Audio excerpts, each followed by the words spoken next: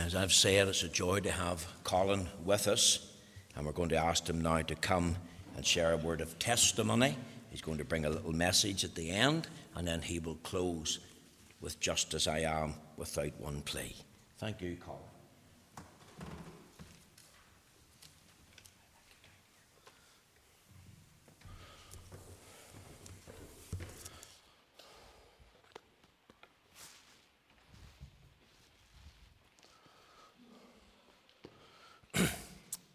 Good evening again, and I thank you again, David, for allowing me to come along to give a word of testimony here this evening on how the Lord came and saved me, a poor lost sinner like me. And it's great to be standing behind this pulpit and to give a person a word of testimony. And I don't want any glory here tonight. I want all the glory be to give unto God. And hopefully tonight that he will, some soul or souls tonight that who don't know and love him, maybe tonight, this night be the night that you might see the Lord Jesus as your Saviour here tonight. Just one verse of scripture, please. It's found in the prophecy of Isaiah chapter 41, and the verse number 10. Fear thou not, for I am with thee. Be not dismayed, for I am thy God. I will strengthen thee, yea, I will help thee. Yea, I will uphold thee with thy right hand of my righteousness. Some of you may know me, some of you may not. I'm Colin Hobbs. I was born on the 23rd of March, 1900, and I'll give away my age, 1979. I'm 42 years of age. I was born in a place called Drumhilry. It's near to the border. I'm sure not too many of you here tonight would even know where that even is, or even attempt to know where it even is. And it was there I was born, into a Christian home, which I'm privileged for, a mother and a father, and at that time 2 sisters, all I knew loved the Lord. And I counted that a great privilege. Maybe at the time, as a child growing up, I didn't count it a privilege, but looking back now as a grown-up man, I do count it a great privilege to have that. From a very early age, I can remember being sent along to the local Presbyterian church there just across the road from where I lived in a place called Drumhilry. It was Drumhilry Presbyterian Church. There was a primary school there and an Orange Hall. It was all beside one another. My life would have revolved around most of those places. I hated the school. I didn't mind going to the church, and then also to the Orange Hall too. My life revolved around it too as well. As I say, I was sent along to Sunday school there faithfully. With Sunday school teachers and minister there too. Sadly, to say there wasn't much of a gospel influence there. Minister was good enough wee man, but sadly there was no real sound of the gospel. We never heard too often the need of a Saviour, or how to put your trust in him. Or maybe sometimes maybe visiting speakers from the Belfast City Mission, I'm sure many of you here would be familiar with, too, down in Belfast. They would come along once a year and would have taught the service and maybe would have emphasised a lot of that. And that was there. But I kind of had a privilege even in primary school. Primary school was a very good, sound, solid foundation. The teachers all there ranged from Reformed Presbyterian to Brethren and to Free Presbyterian as well. So you had a variety of teachers there too, all who knew and loved the Lord. And that was a great stepping stone for me too, as a young life Christian influence. We were always already staying in our primary school with the school assembly. We always done the scripture reading, and the day was committed to the Lord in prayer that all the children had been kept safe in the school, and the principal always made sure that was always handed down. Even when she retired too, she always maintained that had to be kept up, and it was a great privilege to be there. As I said, I was sent along to church faithfully, and then on Sunday afternoon you were sent in along to the Brethren meeting at 4 o'clock, and then you're sent along to the wee mission hall run by the Faith Mission up in Kilma at 8 o'clock. So it's safe to say my Sunday was well packed with meetings, from going to Sunday school, to go home to get your dinner, then back out again to the brethren meeting in the afternoon, and then to Kelm on a Sunday night. So I was well endorsed with religion and with things of God. Many times I probably reluctantly didn't want to go, but there was no ifs or buts. When Dad said you were going, you were going. You couldn't get out of it. If you said to Mum, Mummy, I don't feel well, or something like that, that's all right, so maybe you want to stay at home. Yes, please, Mummy, because Olive would tell you here, I'm Mummy's boy, and if I do put a wee fly one on, Mummy's always the first one to call upon. And then if you your mothers out here, you all know what that sons are like. They can always try and pull the wool over the mother's eyes. And many a time I tried to pull it over her eyes, but Daddy always, he stepped in and he always did the last say, you're going. And I said, no, I'm not, but you're going. But I went, and thank the Lord for that. And even my dad, too, as well, too, from a child, each night faithfully, he would have read God's word to me and would have prayed with me before I went to sleep each night. And it was a little wee paperback booklet. There's no bigger than that there. It was David the Shepherd Boy. I still have it in my collection of books. And it was read to me faithfully every night. And I said, Daddy, you didn't read it all. Oh, I did. No, Daddy, you left out page 2 or page 3. And whatever, I knew the story off by heart. And he would have read maybe the prodigal son and maybe the stories, different stories about Jesus. And then when I come to an age of being able to read the Bible myself, me and him would have done our quiet times both together. We would have read alternative verses, and Daddy would have shared a wee word from it and taught me verses of out of the Bible, John 3 and 16 and 17, and different things. See that there, Romans 10, 9 and 10, and other verses of Scripture. And I would commend you as a parent, maybe here tonight, or a grandparent. Do you spend that time with your child?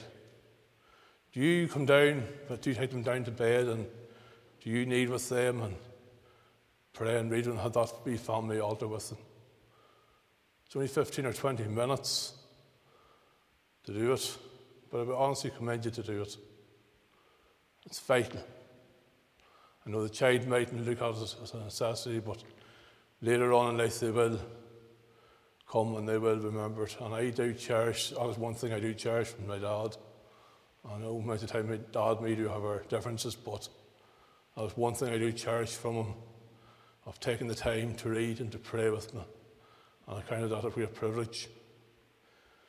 Then come the year 1989, as a 10-year-old boy, we were sent along to a gospel mission in Second Katy Presbyterian Church. Second Katy was joined with our own church in Drumhillery. I was there. There was a gospel mission held by late Mr. Noel Grant. I'm sure some of you here, the older people, might have remembered Noel Grant. He come from Bangor. He's originally an Armagh man, and he came to live in Bangor here, and he came along faithfully, night by night, for 4-week gospel campaign in Second Katy Presbyterian Church. And it was on the 31st of August, and on that night I remember God speaking to me as I said, as a 10-year-old. And I remember saying to him coming out, I says, Mr. Grant, can I have a word with you at the end of the service? I feel that I have to come and put things right with God. And he said, certainly, son, that is not a problem. I would enjoy to have a chat with you. So anyway, that was okay. We went into the little inquiry room, the wee committee room, the side of the hall there, and it was where we went down I went down on my knees, and he went down on his knees, and he opened up God's word to me. And he pointed out to those verses that I said to you there, John 3 and 16 and 17, that Dad had taught me, and Romans 10, 9 and 10, and other verses of Scripture. And he said, now, Conley, he says, the opportunity is now up to you to come and put your trust in the Lord Jesus Christ to take away your sins. And I said, yes, with tears in my eyes. I said, yes, I do want to go for that next step. And it was there, in that building in Second Katy Church Hall, that I went my way to Calvary, and I, as a 10-year-old boy, and he says, now, Conley, he says, there's another step for you to do after we'd prayed and read together. He didn't see me, but thank God, he pointed me to the one to come and know the Lord. He says, now, Conley, he says, you have another step to do. He says, this is where everybody struggles with. He says, you have to confess. He says, you have to tell people now that you've got saved and come and put your trust in him. Now, I was nervous and timid and shy, but any of the people here tonight that knows me, I'm not a bit shy now if I don't know when to shut up. And thus, I've come a long way since that. But I remember coming out anyway. I remember the first person I told was my dad. I says, Dad, I have something to tell you here tonight. And he says, what is that, son? And I says, Dad, tonight I have come and put my trust in the Lord. And I can just see him like yesterday, throwing his two arms around me. He says, son, that's the best news ever I've heard. Well done. Well done. He says, I'll try and help you best as I can. And thank the Lord I still have him in my life. And he still helps me as best as he can. And I thank him for that. And I remember Mr. Grant coming down to me. There's both sessions of the church. We're standing there. There was going to be a joint session meeting, I think, after the service. I can't remember. But I do believe firmly it was a joint session meeting. And he said to both sessions, he says, brother, there's a session. He says, I want you to look after this young convert here tonight. Bring him up in the ways of God and teach him and instruct him. But sad to say, friends, yes, there were some good godly men in that session.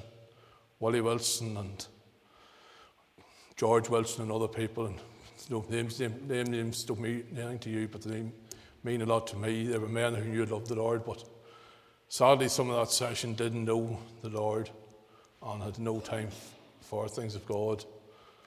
But as I said, I was sent then along next year. That was my last year in primary school. And then next year was a different challenge, starting secondary school. Coming from wee primary school, maybe of 60 to 70 children, then going to a school of maybe 500 or 600 pupils. And there I went along to that school. And also I kind of had a privilege as well to that school at the time, to a lot of the teachers that tried to thump education into me were all Christians as well too. A lot of them were Christians, and I thank the Lord for that too. The principal was a Christian, and the vice principal and all was a good godly man as well too. And I counted that also a privilege too. And I know my friends at school were not Christians. I witnessed to them. And I thank the Lord that I did take my stand. And God helped me through those 5 years at school. And not once did them fellas or those girls ever mock me for my faith. And I thank the Lord for that. Many of them, another one was mocked and teased, but I never was mocked or teased. I just thank God for that. I don't know for why, but I thank him that he did help me. As I said, I read to you there that wee verse there in Isaiah chapter 41 and the verse 10. Why I read that verse to you, it brings a lot of comfort and help to me. Because when I was in fourth year at school in 1994, I turned the age of 15 of March the 23rd. But 7 days previous to that was a Thursday. It's the 17th of March. We all know what that date is, don't we? As people here, we do know what it is. It's St. Patrick's Day. We all know who celebrates it. We know all about it. It started out a normal day in our household at home. My two sisters were off work. My mum was off work and Dad was off work and I was off school. I had no school that day. Thank the Lord for that. And we all were there. And at that night we were all talking what we were going to be doing. There was a mission in the Killay area, and my sister said to me, but she was going to the mission, for she was singing along with the group from the YPS in Portadown, and Dad and Mum were going to the mission, and I wasn't going to be left alone in the house. I had to go along to the mission. So that was okay. I didn't mind going to the mission. I went along. I don't remember who the preachers were. I don't remember nothing about it. But Jennifer, my other sister, in between me and my older sister, she went another way. She was going into Armagh, into a scripture union meeting her friend was running. her and other wee friends in the local GB that my mum was the captain of.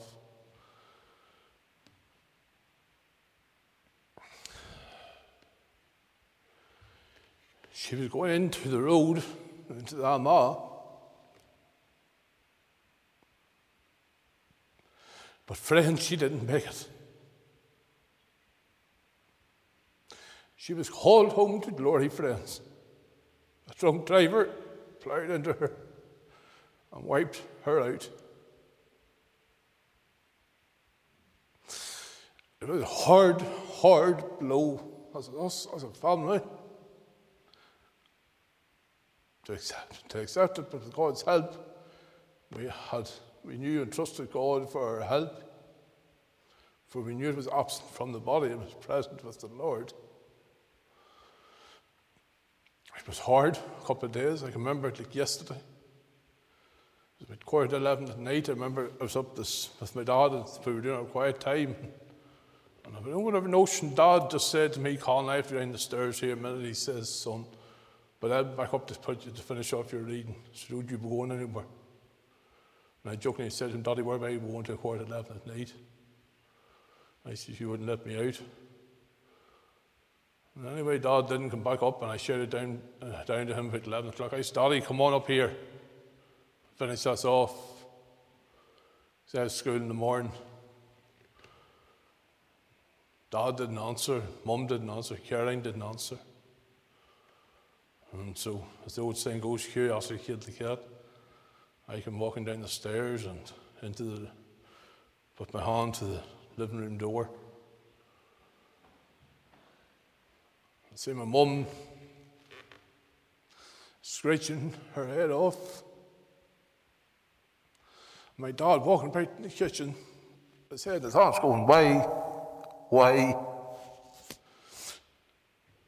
And my sister on the other side with my cousin and my aunt and uncle trying to comfort my mum. And the minister came along to me and the two policemen and said, Colin, come out into the sitting room. And I said, okay. I went to the sitting room. I was there. They took off their hats and they explained to me that Jennifer had been killed. It was a very hard couple of days. I suppose it was my first time ever experiencing death, too, in a household, facing a wake and facing remains coming home. Over the next few days, it was countless people come and through the house. I can't even remember nothing about it. It just was really amazed at the amount of people that come. People that knew Mum and Dad, and people that knew me, school friends, and people that knew Bucklow Caroline, and other people. And then that was just so hard, but thank God we got through it, and I'm thankful that she's in heaven today. That's the greatest comfort to have, that she knew and loved the Lord. For a friend, if I didn't have that comfort tonight, I don't know where I'd be. I don't even know if even to stand behind this pulpit here tonight.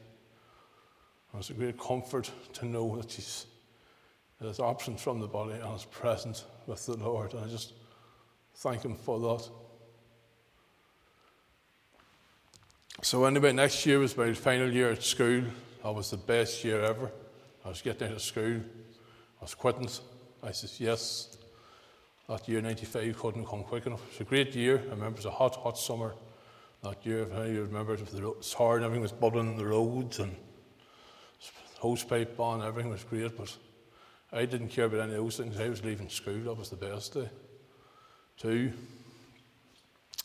So that was okay. I left school and I started off my working career in Armagh, selling furniture and other things, and everything was going well for me as I thought it was. And I then progressed and I moved on to another type of job. Another job I preferred was selling to farmers and cattle feed and fertiliser and sprays and such likes to farmers.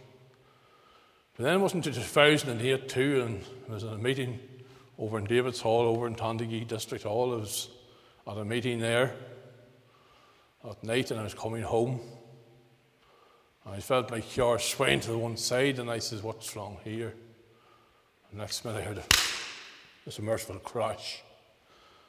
The car had left the road and went down a 30-foot drop and landed in sandwiched in between two trees. Now, I'm not a thin man, as you can see, but all I do remember is just lying up there. And I just seen a light, and I just always say to that light, I always call that light the light on the Damascus Road. My glasses were broken, my face was all caught up, and at that time my sternum was fractured. I didn't realise. And I pushed my hand down and clicked the seatbelt. I don't know how the seatbelt opened, I do not know. I pushed myself out through the window of the car, and he kicked it in. And crawling up the field, and all I could see was the light, and I just kept following this light till I got to the road, and I remember with one eye shut and one eye badly sored, I managed to ring home to Mum and Dad to come and lift me. I just hit the car, but it's all right. I didn't realise the car was a write-off. But anyway, my friend was coming off from her night duty at work, and I recognised her number plate in her car, and she bundled me into it. My mum and dad came, and then I was taken off then to hospital too, and I thank the Lord that He preserved me that night. How I come out of it, I do not know, but just by the grace of God that He did preserve my life, and I thank Him for that. Not only for Him too, I could have been called out to a lost eternity. Then about 10 years later, I was coming home as well too, from the last Saturday demonstration in Armagh. And I can remember it like yesterday as well too, and I said to myself, I'm not belong home now till I'm home. I was only about literally 3 miles away from home. I said, I'll get the paper out, and I'll get the Farming Life, and I'll get it read here tonight, and I'll get the feet put up, and maybe watch a bit of TV. But there again, I heard enough. Bang again. Oh, he says, "Oh, Jakers, no. Please, not another accident." And yes, it was another accident, friends. The car was, I had a tractor head on. Any of our farmers here tonight know what a hay turner is. Things for kicking hay, and you know what the tines are like, they're sharp and pointy. All I can remember is 2 pushing it at my eyes like that there. The other 2 pressing it at my heart. Just the next minute I opened up the car door and I rolled onto the road. And I don't remember nothing there at all. Apparently my auntie come on the scene, I don't remember her there too. And my friend from my own church, Mr. David Bell, come on the scene, and the Reverend Nigel Reid come also on the scene too. All those people rushed around me and got me into hospital. I don't remember nothing. All I can remember is waking up in the hospital with David Bell, my friend, and the Reverend McMillan standing with me. Mr. McMillan gave me a bit of a joke to give me a laugh. He says, "Colin, I'm here to give you the last rites before you go to heaven." So I says, "Thank you for your encouragement, brother." But thank the Lord, He brought me out of it. And He helped me back in the state in Oregon with 3 or 4 days. I was out, and I actually was diagnosed that I fell asleep at the wheel, but I developed sleeping apnea out of that, and I have to sleep with an old mask on me at night. But thank the Lord that since that, I've had no more accidents.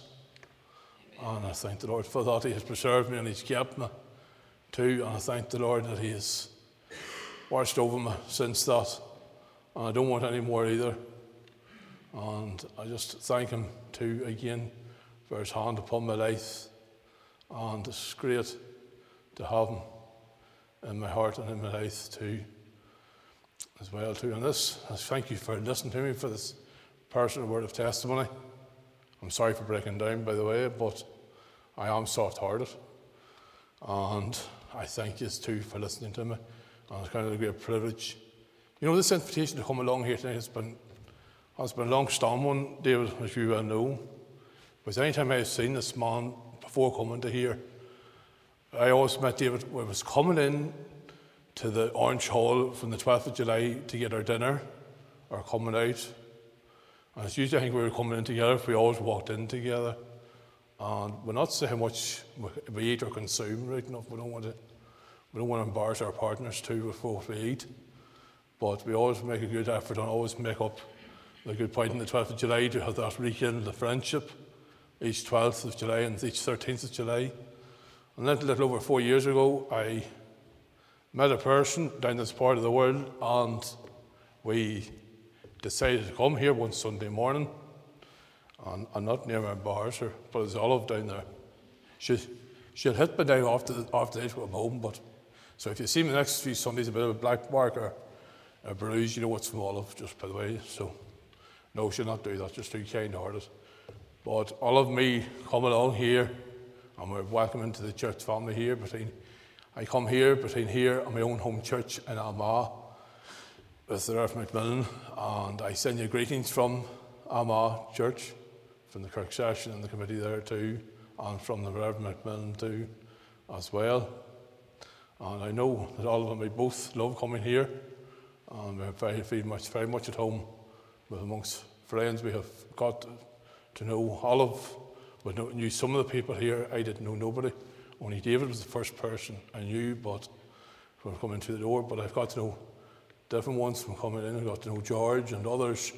And every time you go through those doors, there's always a friendly welcome and a smiling face, and you always know when they come into Carryduff that you always get a lovely friendly welcome too from the elders and everybody at the door. And it's nice to have that family word of welcome, and at the door it always means a lot to me.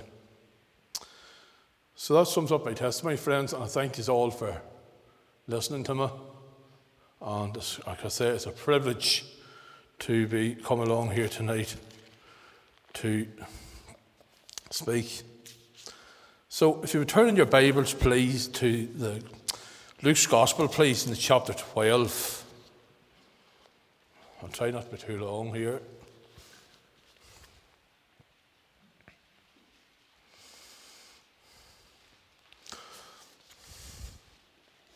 I'm beginning to read at verse 13.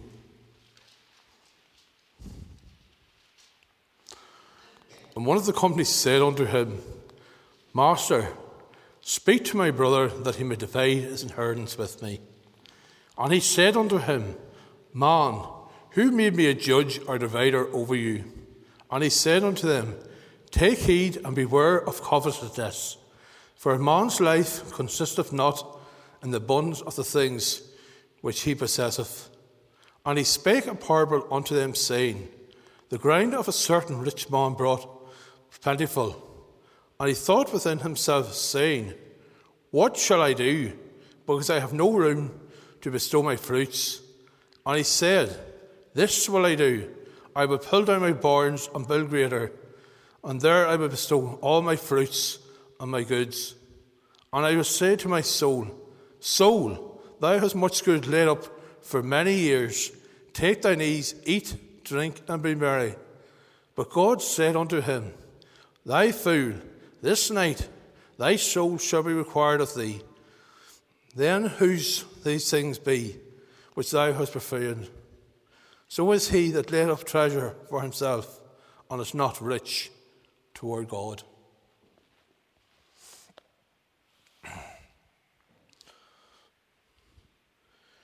In that, maybe you all know that story, I'm sure many of us here tonight. It's the story of the rich farmer. We could call the farmer, we don't know anything about, we don't know his name or anything, but we could call him Mr. Rich Farmer. We could say in our modern day farmer that everything was going well for him. He had all the best of the new machinery. He had the new Fendt tractor and maybe the new Fusion baler, and everything was going well for him. His milk prices were high and he got good prices for his milk, and he sold his cat at the back end. Everything was going well for him.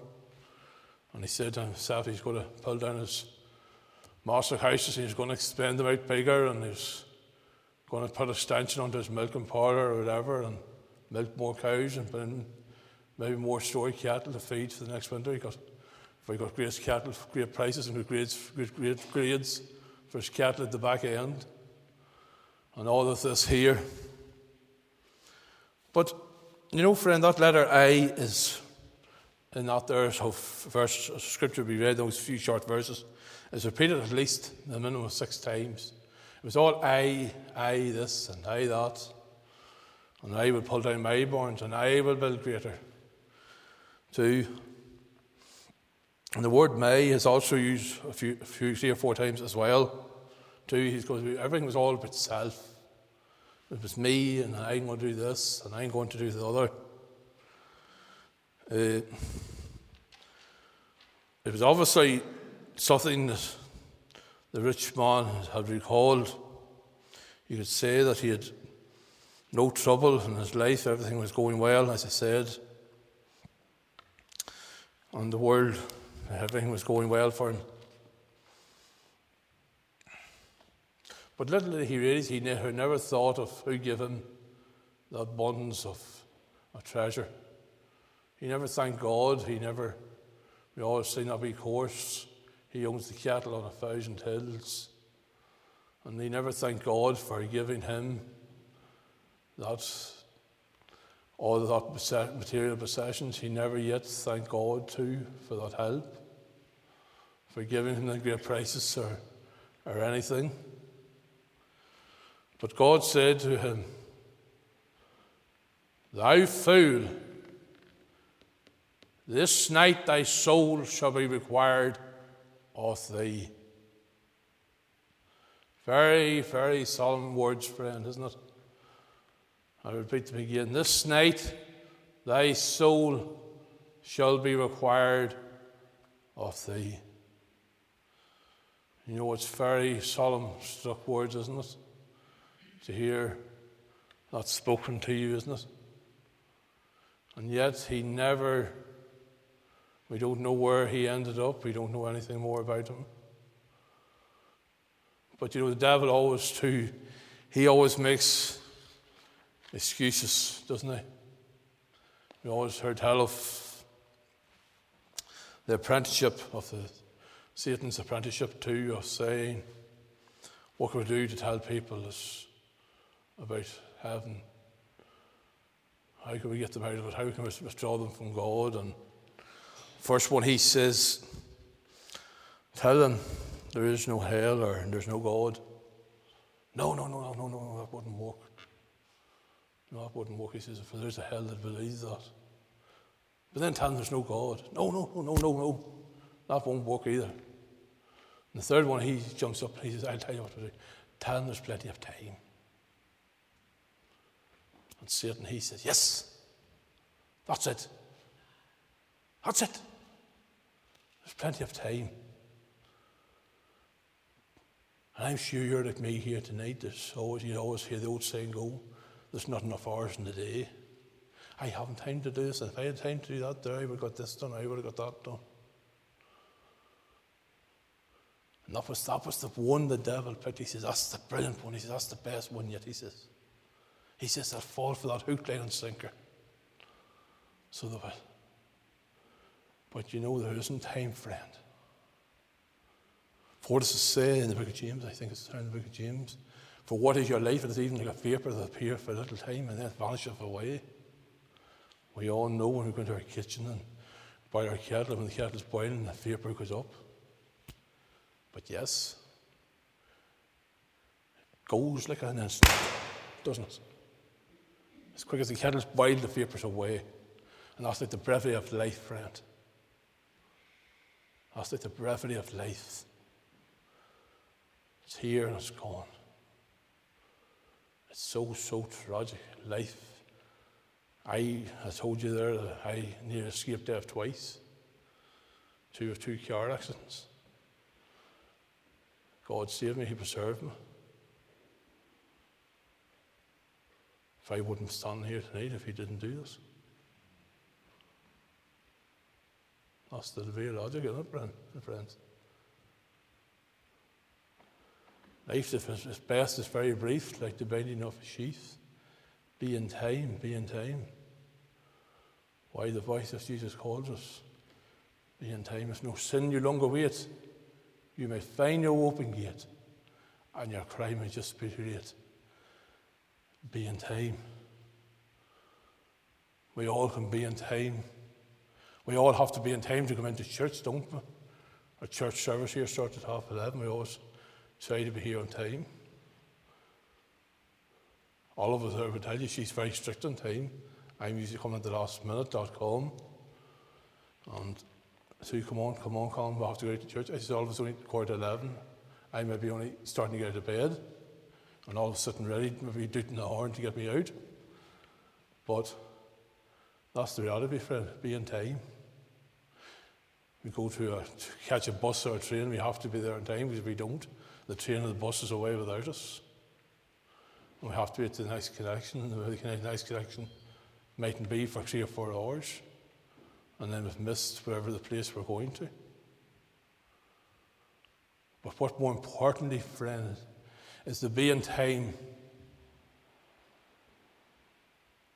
To be in time to be called up to glory.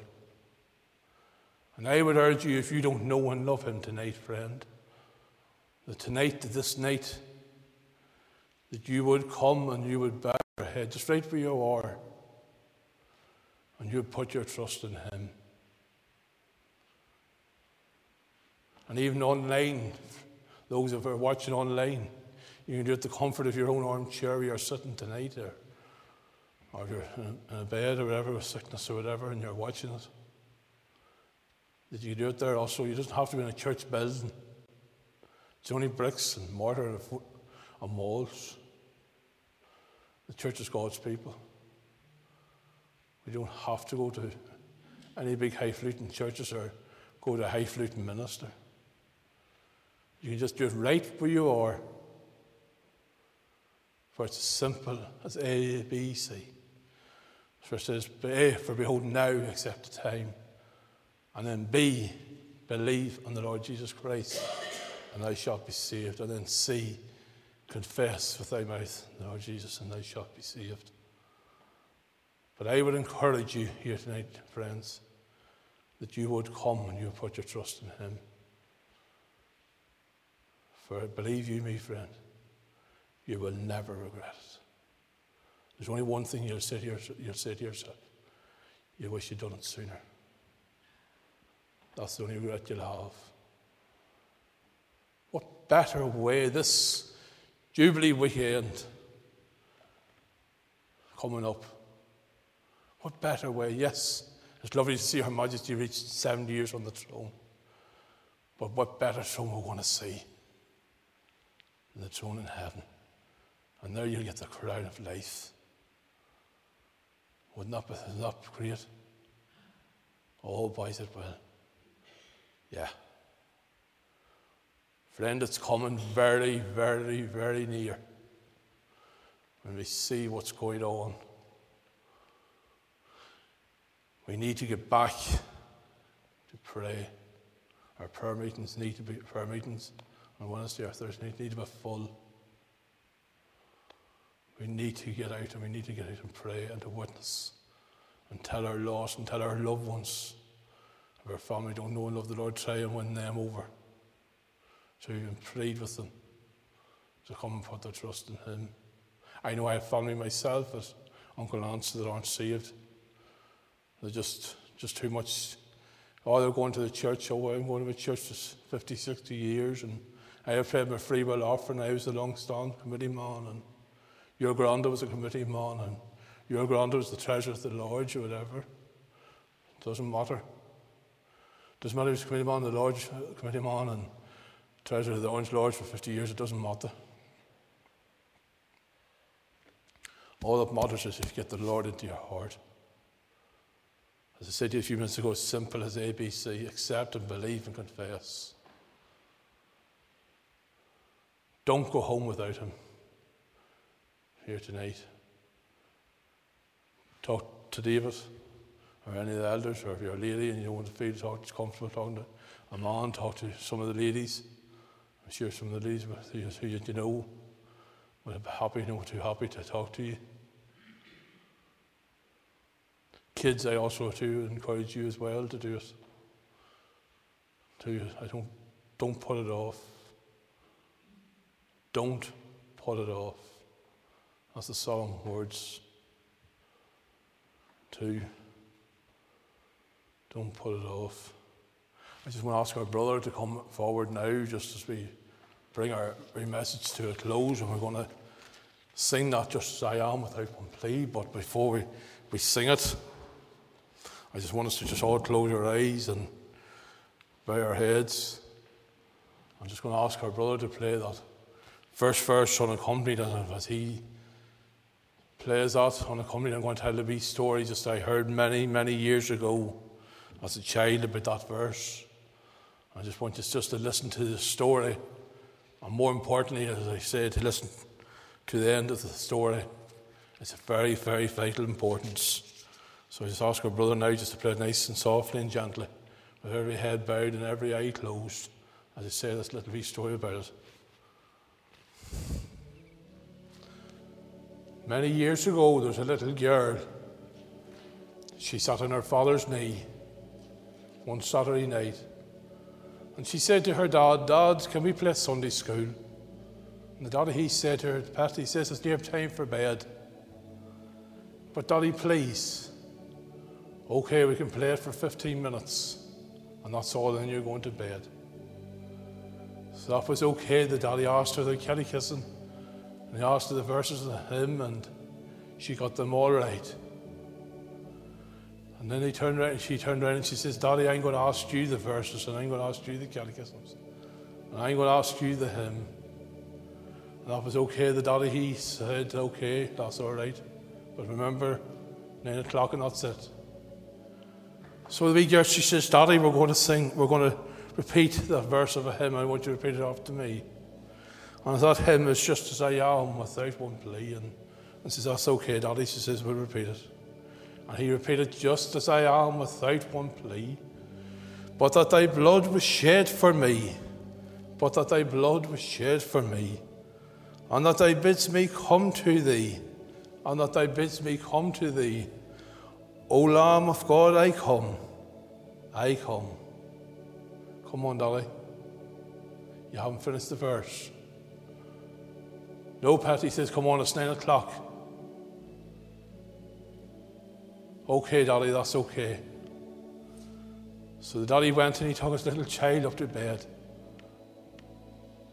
And was there, he went up to bed and he took her up to bed and he tucked her in. And he went back down the stairs again to he put on the TV and he watched it and he couldn't get no peace. He went on and said, "I'm going on to bed." He went on to bed, and 11 o'clock come, 12 o'clock come, 1 o'clock come. He was seeing every hour in the clock. And all he could think of was that little verse of that hymn, "It's just as I am." And he went out and he kneeled in the side of his bed. And he says, "O Lamb of God, I come, I come." And then into the little girl's bedroom, and he just said to the wee girl, he says, "O Lamb of God, I come, I come." And the wee girl just opened her eyes briefly, and she just said, "Daddy, you've got full marks now." And he just hugged his wee girl, and he wept his way to Calvary. So, friend, I would encourage you here tonight, if you don't know and love him, that you would come and tonight, this night, 24th of May, that you would come and you would bow your knee and bow your head, just right where you are, and put your trust in him. I would encourage you to do it. For tomorrow is not promised, friend. Even tonight's not promised. But do it now. But the opportunity is here. If you don't know when you're ever get enough opportunity. So let's sing a few verses of the hymn, "Just As I Am," without one plea. It's the hymn 289. We're going to sing a couple of verses of it together. I thank your brother too for playing it so softly for us. And I just sing a few verses of 289. We'll stand to sing verses 1, 5 and 6. Verses 1, 5 and 6. "Just as I am, without one plea, but that thy blood was shed for me." Just all stand to sing, and then we'll commit our Lord, our meeting to the Lord in prayer afterwards.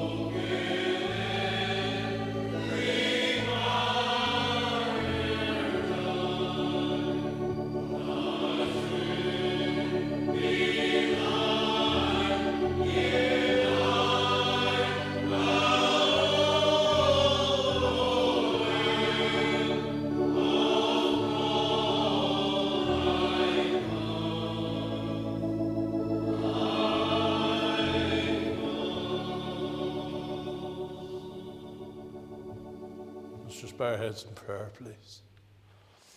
Our dear, loving, eternal, heavenly Father, Lord, we do thank and praise you, Lord, yes, of another Lord's day. And we thank you, Lord, too, for giving me that help to share that word of testimony and bring a wee short message and a wee short challenge out to the people here in Carrickduff here tonight and to the online community as well, Lord. Lord, I thank you, Lord, too, for giving me that needed help, Lord, here too again. Now, Lord, we pray, Lord, too, for this food and for this food that's been prepared for us. We thank you, Lord, too, for the ladies that have worked so hard in the background and preparing it for us. And now, Lord, bless it here to us. So, Lord, we think of those less fortunate than ourselves, Lord, here too again. And now, Lord, just bless us, each one of us, Lord, here too again.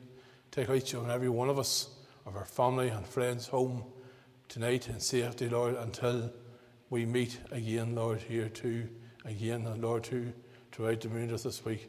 Keep each and every one of us safe, Lord, here throughout this week, Lord, here too again. Lord, we pray and ask all of these things in your most worthy and precious name. Amen and amen. Thank you again for listening. Thank you.